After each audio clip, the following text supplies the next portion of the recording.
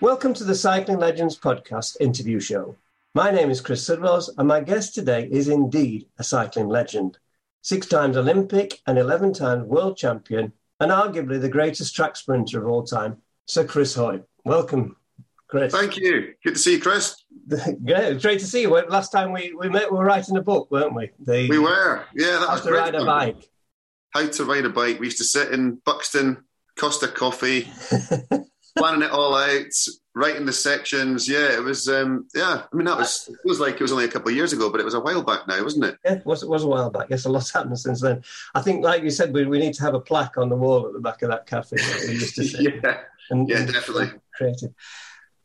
With the first thing I'm going to ask you, I mean, most of us cycling enthusiasts, 99% of cycling is on the endurance side, and sprinters are a completely different animal. If you want to get straight drill into the physiology of sprinting, what's that difference? The first thing, one of the things you told me, as a sprinter can go, people have got pain caves, but sprinters' pain caves are far deeper than anybody else's. What's that about? You can just do it. Well, I guess, first of all, defining a sprinter, it's somebody who genetically has a higher percentage of fast twitch fibers, muscle fibers, versus slow twitch fibers. So slow twitch fibers, it's about being efficient, it's about endurance, it's about transportation or the ability to transfer oxygen around the body and sustain a relatively low level of intensity for a long period of time. And the best endurance athletes are incredibly efficient at doing that. Fast twitch fibers are able to contract faster, they're able to contract with more force. So jumping, throwing, sprinting, running, anything, lifting weights, anything that requires a short burst of extreme strength or power, that's what you want the fast twitch muscle fibers for. And you can't change that, essentially. It's who you are. So everybody can become a better sprinter. Anyone can improve, but not everybody could become a world-class sprinter if they're not born with these genetics. So, a cycling sprinter, the trouble is that people tend to get into cycling, as you say, into endurance cycling, and finding a cycling sprinter from the more endurance you do, the more you kind of deaden your sprint. Yeah. And therefore, a lot of the best sprint cyclists haven't come from a traditional cycling background. They've come via BMX, or they've come from a completely different sport, from rugby, from football, from gymnastics, something else that requires a bit more power and speed. Going back to your original question, that having the ability to produce, let's say, 2,500 watts of power or for a peak, or over 1,000 watts for a minute, as a byproduct of that anaerobic exercise, that exercising without oxygen, the lactate, the acidity in the blood goes through the roof, and the pain that you can create. And because I used to talk to some of the endurance riders, and they're like, well, I could do 12 sprints, and you're only doing 4, so we're working way harder. It's like, yeah, but the damage that we can do in that short space of time, and the physiological response to that exercise, it is hard to explain.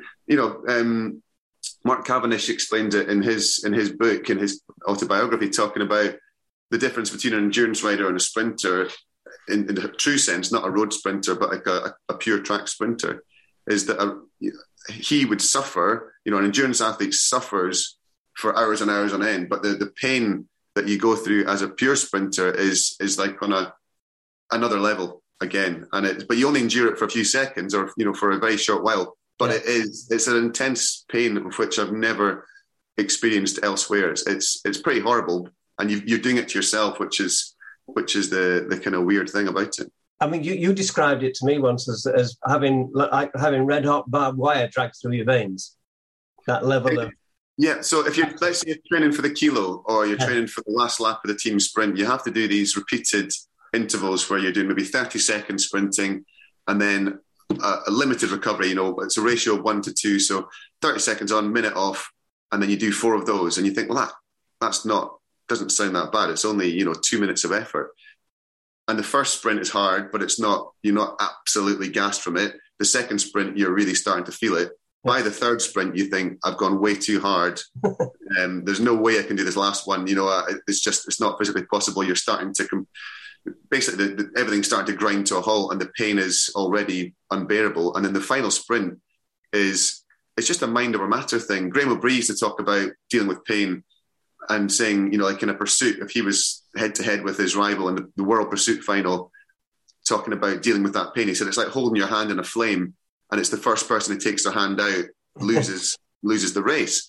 And it's like that, but a battle with yourself in training. When you're doing these kind of efforts in training, these really horrible intervals, the lactate intervals, the tolerance intervals, it's about just not letting the pain overcome you. It sounds really, it is quite intense, and it's weird how these sessions just happen in a quiet room with just your coach there, or even by yourself.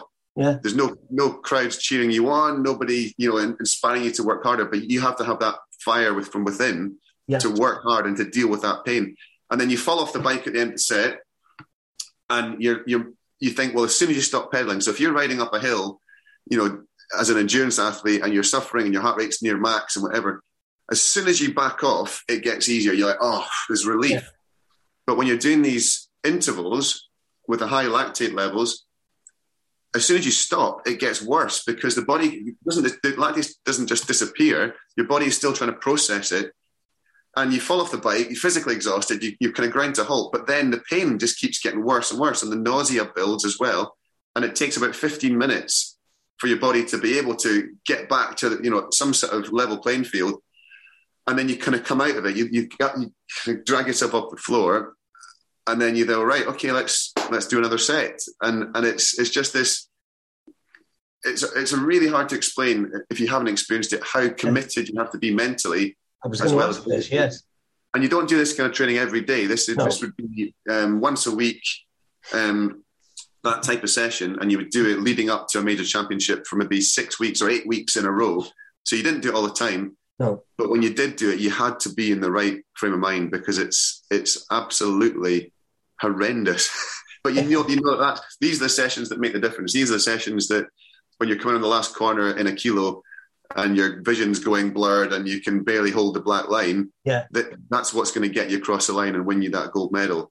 Or the last lap of the team sprint at the Olympic Games, and you're really starting to tie up, and you know that there's only a couple of thousandths in it between you and the French or whoever. That is what gets you through it. And the mindset is that this is what's making the difference. Is that what I mean? Yeah, you must have a tremendous drive to put yourself through that. Yeah, for me, it was the fear, I think, of turning up on race day and thinking I could have done more, I could be better prepared. Because if you lose a race and you've done everything you can, then you accept it.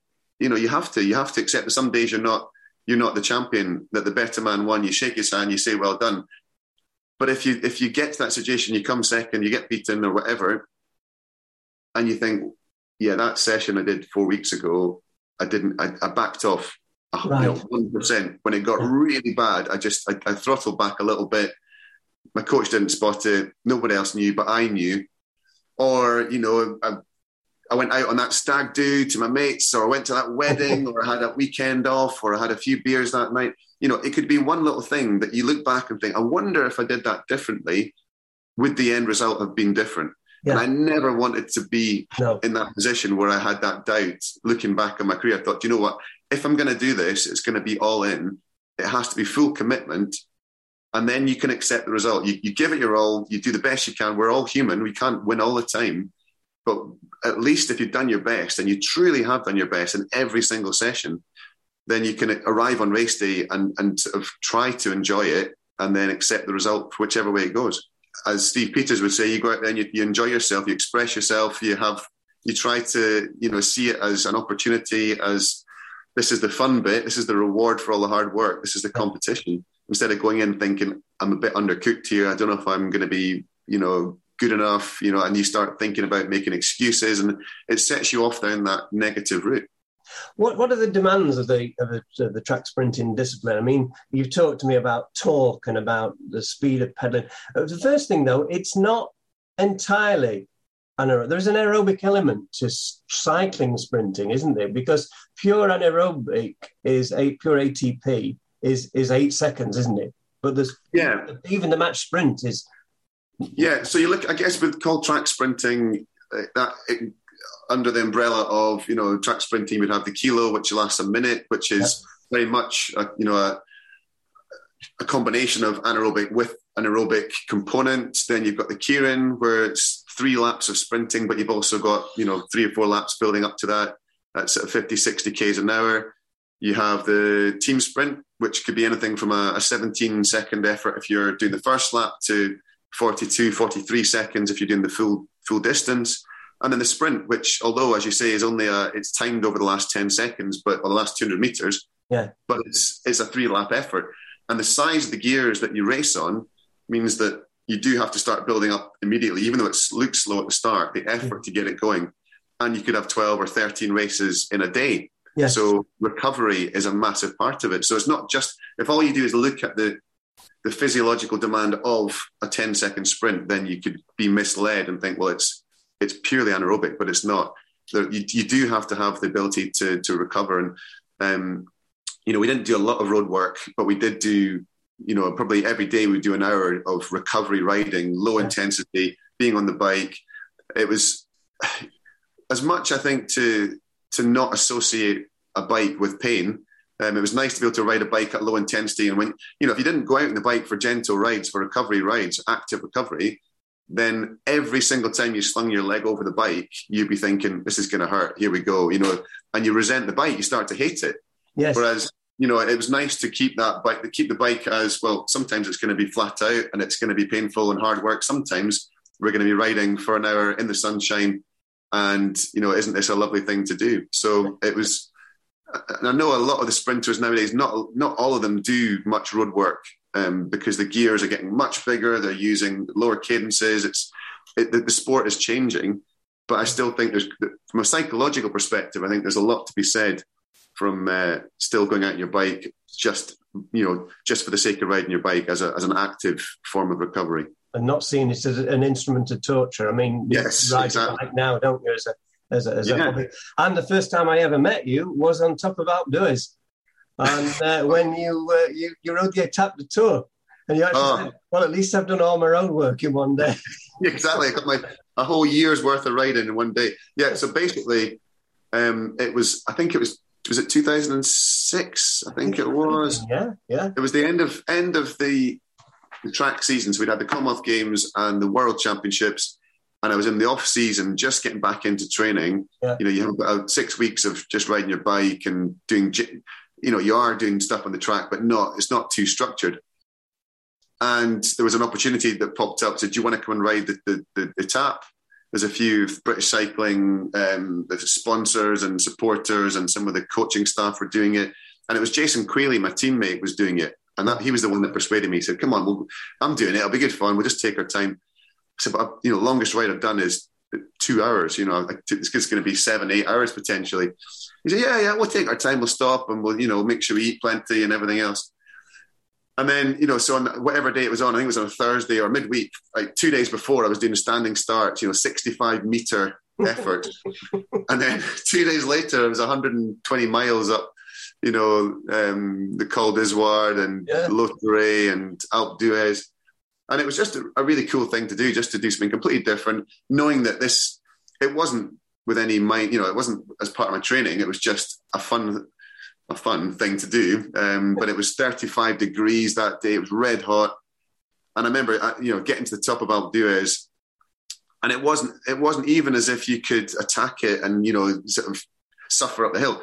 I was so fatigued and so gone that if I pushed too hard, if I tried to apply too much force, my muscles were just cramping up. So I was just plodding up this hill. And I'll always remember the feeling when I saw the 4K to go board on Alpe d'Huez. And I thought, in my mind, in my world, 4K is the 4K team pursuit, which takes, 3 minutes 50 or whatever.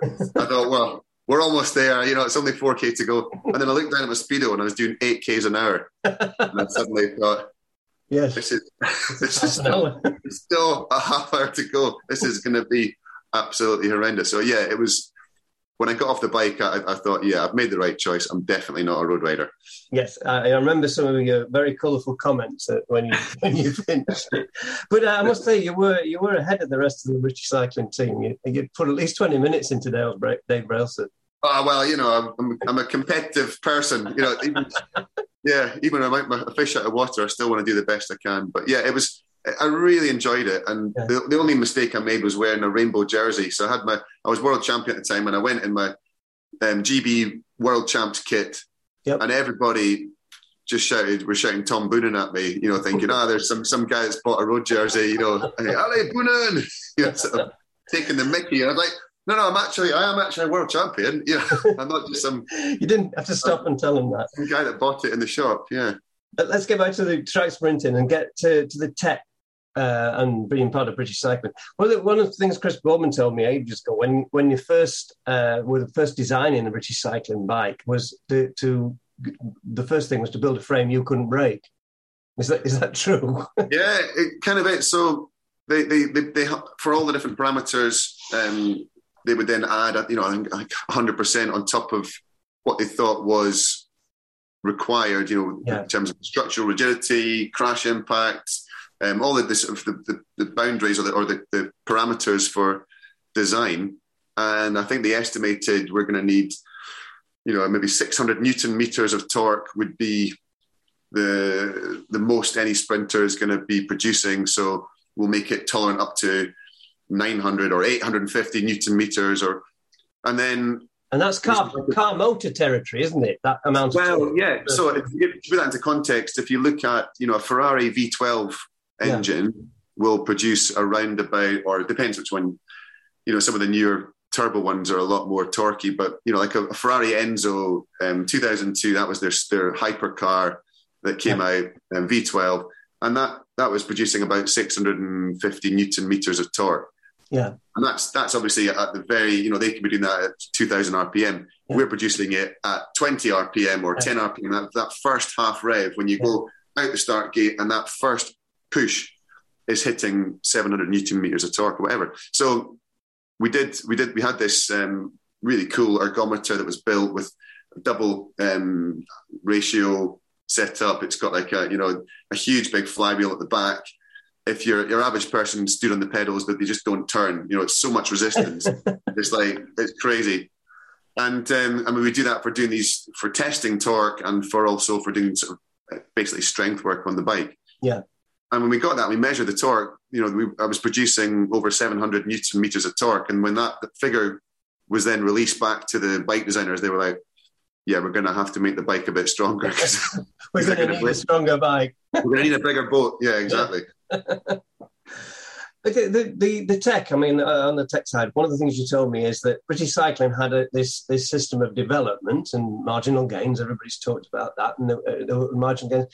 And this used to confuse the French, didn't it? You used to take these marginal gains all in one go at the Olympic cycle, didn't you?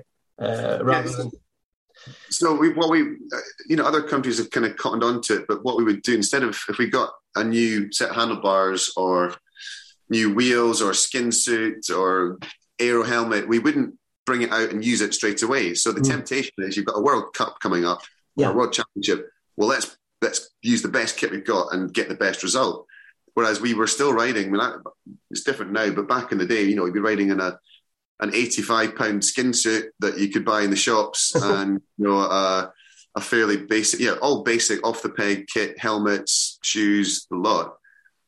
And still able to be competitive at world level, win world titles. But then when it came to the Olympics, it was like Christmas morning. You're kind of unwrapping all these new goodies, and you've been training on them, but only for the last maybe 5 or 6 weeks. So you have this huge feeling of benefit of, wow, you know, it's all new gear, and you know the feeling even when you get a new pair of shoes or some new clothes or whatever, you put them on. In general, it feels nice. It's new, and there's definitely, it gives you a little lift. And you imagine not just the fact it's new, but you know that these guys have been working away for 4 years to create the best possible setup and bike and position and everything for you. And you're getting to use it when you're physically coming to your peak as well. And you just feel as if every base has been covered and you're ready for this big day. And not only that, your rivals know that, oh God, what are they bringing out now? What are they going to be racing on? And it was just that, again, going back to the feeling of being prepared and being ready, and knowing that you've done everything you can. Everybody, not just you and your physical training, but the equipment, your diet, travel, rest, everything is the best it can possibly be. And other countries have cottoned onto that, as I say. They do it, and they're playing it more cagely now, and they bring in their equipment. But then the UCI get wise to it too, and it's like, well, you have to bring anything that you want to race at the Olympics. You have to have raced for, I think it's 12 months before. Right. So it then comes out earlier, so you see the bikes and the equipment in earlier parts of the Olympic cycle, and also you get people who the knowledge spreads. So it happens in cycles all the time. You look back to the Australians were dominating in the mid-90s. You know, once the Australian Institute of Sport was set up, and then they invested as a country, they invested in sport. They started having huge success across the board. And then 10 years after that, you know, post Sydney Olympics, all the coaches from Australia then tend to go around the rest of the world. They get poached. And the knowledge and the experience and their approach, it then filters into other countries. We did it. We had Martin Barris as the sprint coach in the early 2000s. And it's gone the opposite way now. So GB were the biggest, you know, top nation from 2008 to 2016. And they arguably are still now. But a lot of the coaches, a lot of the riders you see now, you go to the track centre at World Cup, you know, last weekend at the Track Nations Cup, and it's just all ex-GB riders and staff in different coloured jerseys working in different teams. The knowledge and the experience and the ideas are very much being spread around the world, and you can see how other countries are taking a similar approach. And you know, it's the way it always is, and it's good for the sport, because you don't want one team or one country to dominate. You do when you're an athlete, obviously. But you do when you're that country. Yeah. I mean, it's tough. You know, I guess it's a bit like Michael Schumacher or Lewis Hamilton or Usain Bolt or whoever. When you're dominating, you want to, you know, if it's you want to keep winning it. But people, you know, on the outside are like, well, this is getting boring now. We don't want to see the same person win, or the same country win, or the same team win all the time. We want to see different faces and different people. But to stay at the top for a long period of time, it almost looks easy when it is someone like Lewis Hamilton that just knocks out win after win after win. But it almost gets harder. The more you succeed, the longer you last, the harder it gets. Harder it gets to succeed, as Lewis Hamilton's proving this year. Yeah, exactly. And aerodynamics in sprinting. I mean, we know that aerodynamics, the effort you have to make to go a little bit faster increases as a square as the speed increases. But I mean, because sprinters are going so fast, that aerodynamics is absolutely magnified, isn't it? I mean, what you told me one thing about, it took you a long time to sprint with your elbows in. Little you used to practice with different in wind tunnels for different little things where you held your hands. It was that important. Yeah. So it's funny because you before you get the data, before you have the instrumentation to measure and to see it in black and white, it's all about intuition, or, you know, cycling was a very traditional sport. It's got dragged kicking and screaming into the 21st century, and now science is absolutely at the heart of it. But for many years, it was all about, well, this is the way it's been done, always done, and therefore that's the way we're going to do it in the future. Yeah. And it took certain individuals, people like Greg LeMond, you know, making a big step change in aerodynamics. In the Tour in 18.9, I think it was, when he used tri-bars and aero helmet and beat Quignon by 8-9 seconds. Yes. But sprinting, it was always about, well, you're not on the tri-bars. It's a traditional position, drop handlebars. Aerodynamics aren't as important as, let's say, the time trial, the team pursuit, because it's all about, you know, power output, and it's about decision making and split second. But it's, as you say, it's the opposite, because the faster you go, your drag goes up exponentially. The more important it is to be aero, the faster you go. So it's taken a long time for sprinters or for coaches to really get their heads around that and go, well, actually, these are the guys, not just the team pursuit who we spend hours and hours in wind tunnels and tweaking positions and helmets and tucks. Mm-hmm. The sprinters need to really be looking at their aero position. And it's very hard, once you've established a riding style or riding position, to change it. So, you know, from an early years, I used to watch Michael Hubner and Darren Hill and these guys, massive, big, huge arms and elbows out and, you know, battling against each other. And you think, well, that's what I want to be. So it's elbows out and get you know, biting the stem. And then you realise that's the completely wrong position to be in. You want to be as aero as possible, get the elbows in. And it's fine when you're riding steadily to get your elbows in and get tucked and low and make it all look nice and smooth. But it's that last half lap when you're battling side to side that you start creeping forward on the nose of your saddle. Yep. As you come forward, your elbows come out, and it's like a parachute catching the wind. So it slows you down. Yeah. So one of the biggest things I say to younger riders now when they're just getting in is don't worry about, peak power outputs and all the data and everything else.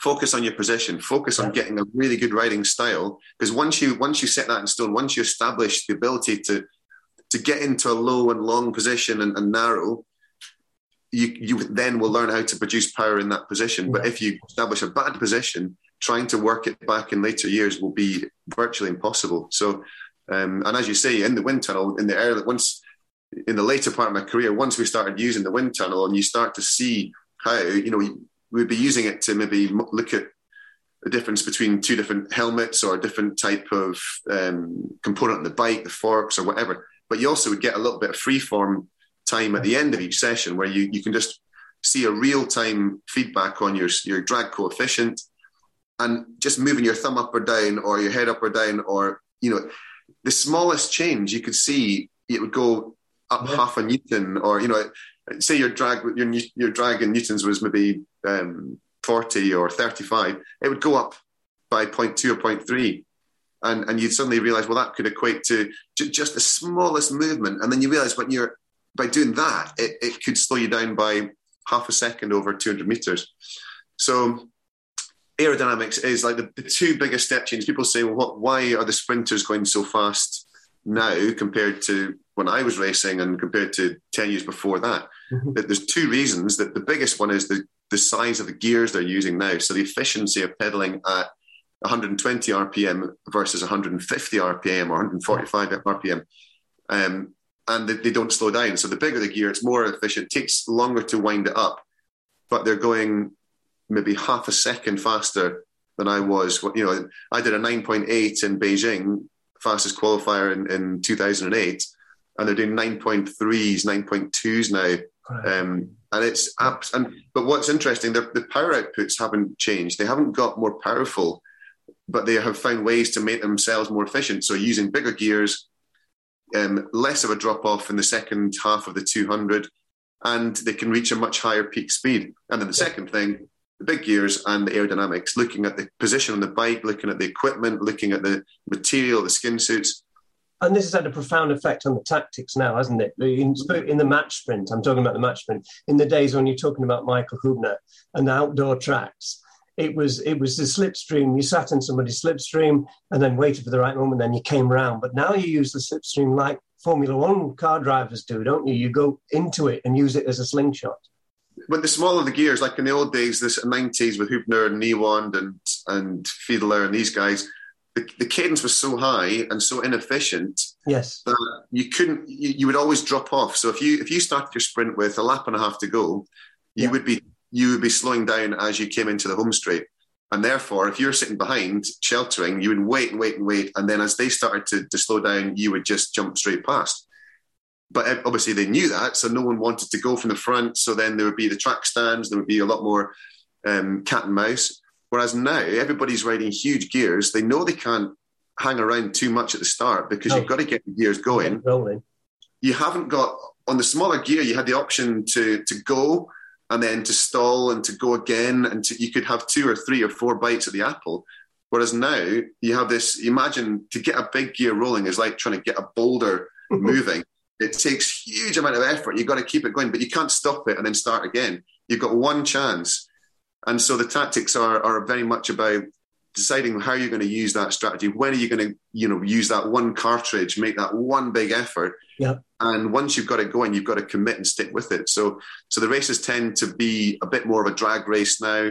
As you say, they're using the slingshot, creating a big gap and then rushing at your opponent. And the closer you get, the more of a slingshot, more of a pocket of air you're riding into, the lower the air pressure is. So that the faster you're accelerating, and then the aim is to be passing with so much speed that you get straight out and straight back in again, or straight past them, and win the race. But it's still tactical. It's not people go, there's no tactics these days. There are, but it's a different. It's a very different style of racing, and the fatigue that it creates by every race you're having to attack these huge gears to get them going. So even if you're Harry Lavreyson, Olympic and world champion, in the first round against someone who's at the bottom seed, you still have to get that gear going. You still have to put a huge effort in, and that has a physical toll.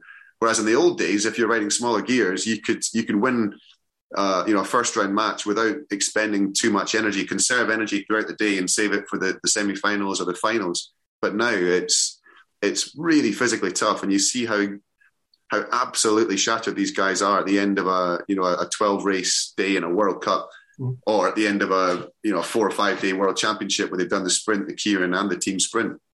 To give us an idea of those gears, I mean, I know there's different sizes of pictures of chain ring and chain now, but what sizes are we talking about? They're almost as big as you can get. So some of them are 66-12 to sprint on, and you just think, and it is unbelievable how. So and when they get that big, like for the sprint time trial, you've got 2.5 laps to wind up before you go for your flying effort. So you've got to get that going. It's all very well, anyone can ride a gear that size once it's wound up. If you come down a massive big hill, yes, and you're top of the gear, then I'm flying now. It's nice and easy. You're in that sort of, that target band of cadence. But when your cadence is down at 65, 70, and you're trying to climb the track, and you've got to put so much effort in just to get up to speed. So you look at someone like Lavreyson. In the old days, you would start your sprint under the scoreboard, at the top of the track, at the bell, you get out the saddle and you go hell for leather until you sit down, and then you cross the line and the clock starts.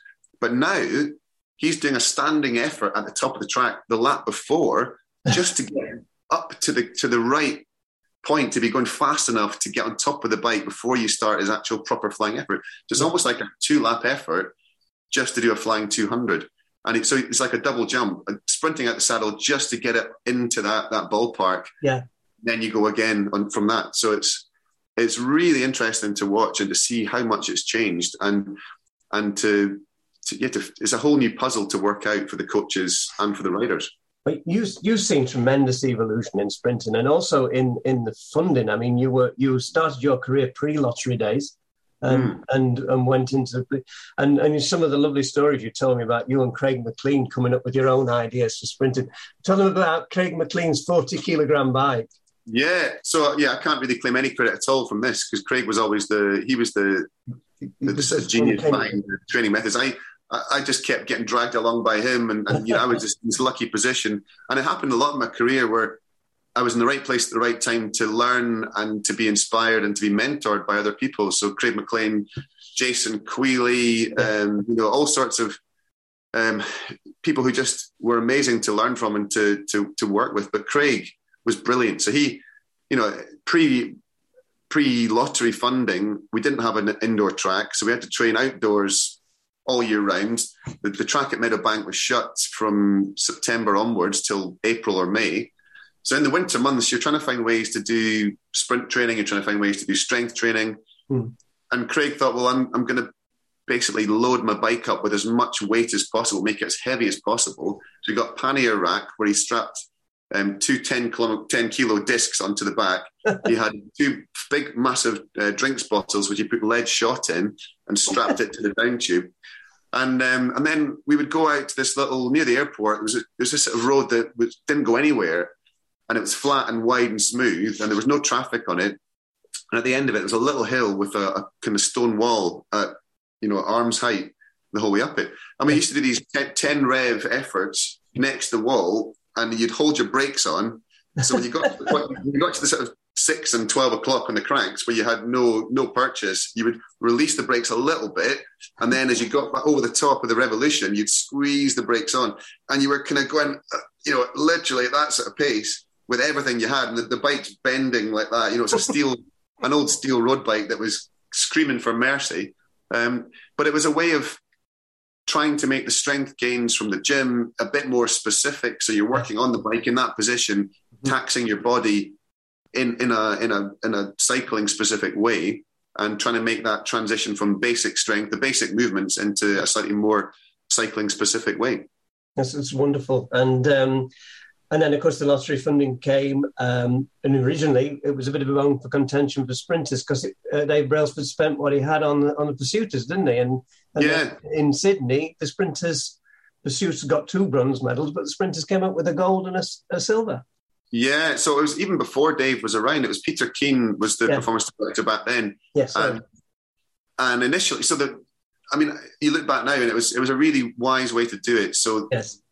The lottery funding was announced. It was a finite pot of money, and sports were given a share based on their previous Olympic success, the previous sort of couple of cycles.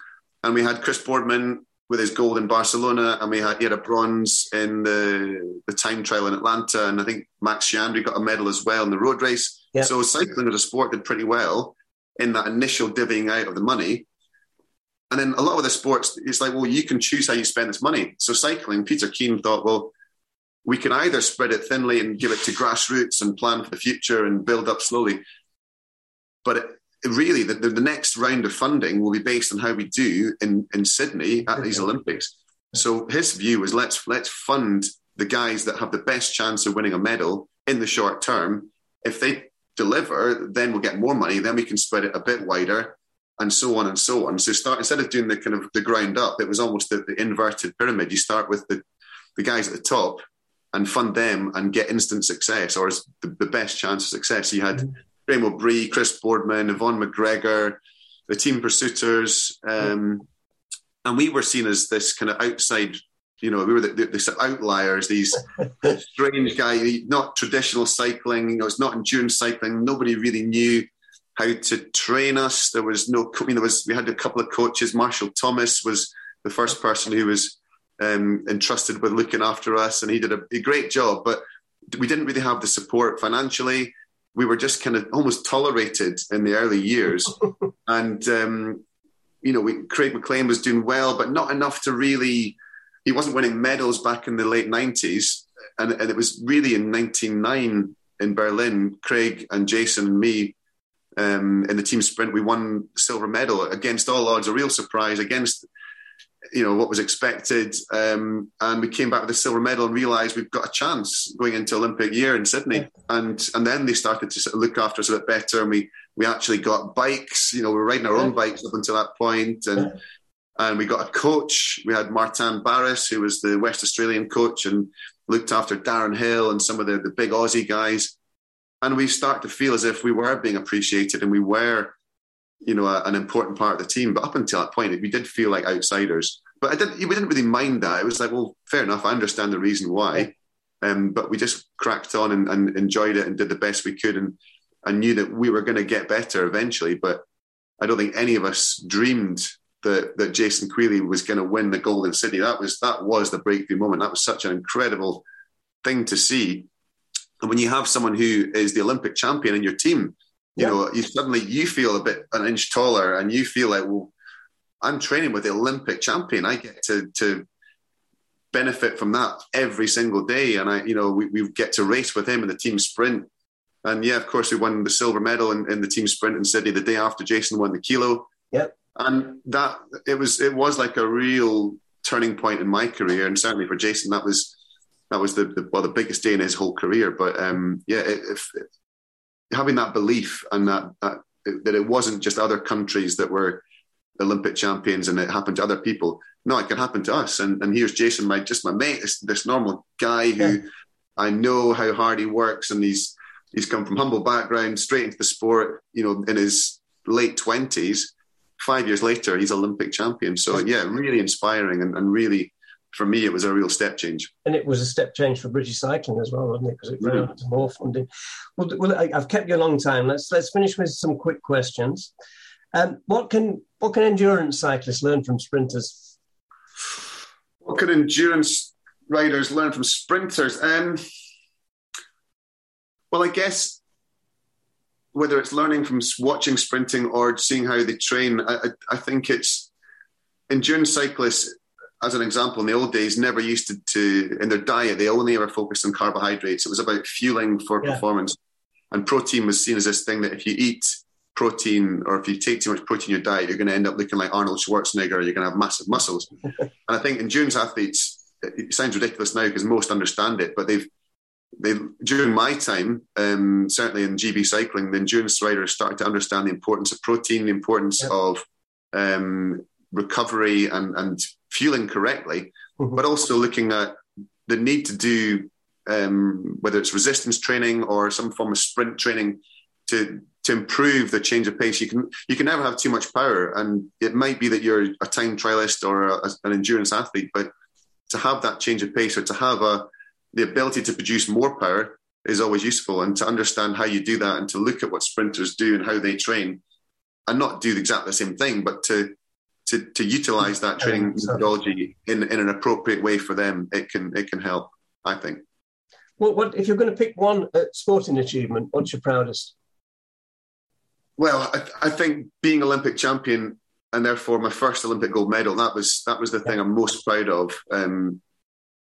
Becoming Olympic champion, and then for the rest of your life, you could retire the day after you become Olympic champion. You have that gold medal, and you've joined this very, very exclusive club. Which some people, I think there's two types of athletes out there: the ones who say they always knew they were going to do it, and that they always believed in themselves, and it was just a matter of time. And then there's the ones who say, I never thought I was going to do it, and I never, there was always other people it happened to, and that's the category I fell into.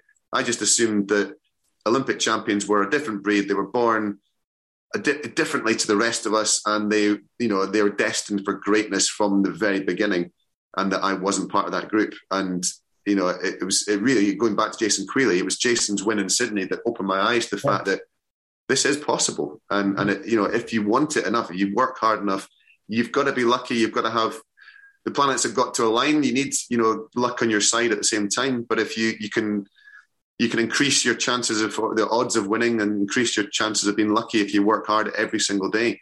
And becoming Olympic champion, they read out your name, from Great Britain, Chris Hoy, the Olympic champion, and you think, bloody hell, how did this happen? How did that happen? Starting out at Meadowbank, age 14, 15, being terrified of these big steep bankings and thinking, I don't know if I really want to do this, to then stepping on the podium and winning an Olympic gold medal. So it just shows that anybody can achieve way more than they think is possible. Yes. I mean, absolutely. It doesn't matter what it is you're doing, cycling or sports or business or any ambitions you have, you can surprise yourself at what is possible. And if I believe that, for me anyway, the way my sort of mind works, you've got to aim high. You've got to have a goal that really excites you. But then you've got to have a plan, and you've got to write it down, and you've got to have some sort of map of how you're going to get from where you are now to where you want to be. Yeah. And that's kind of what I did. And I didn't know all these things to start off with. I learned them over the years. And of course, with hindsight, everything looks sensible and easy, and it makes sense. And when we're struggling and when we're not achieving what we want, or when it's difficult, it just seems like there's no way through, or there's no way that it's going to work. But all you can do is do your best every single day and keep plugging away. And eventually, no matter what it is you're aiming for, you're gonna get as close as you can possibly get. You can't guarantee success, but you've got to give yourself the best chance. Well, on that note, on that inspirational note, we'll end this interview. Thank you so much for your time, Chris. It's been an absolute pleasure. Thank you, Chris. I really enjoyed that. Thank you.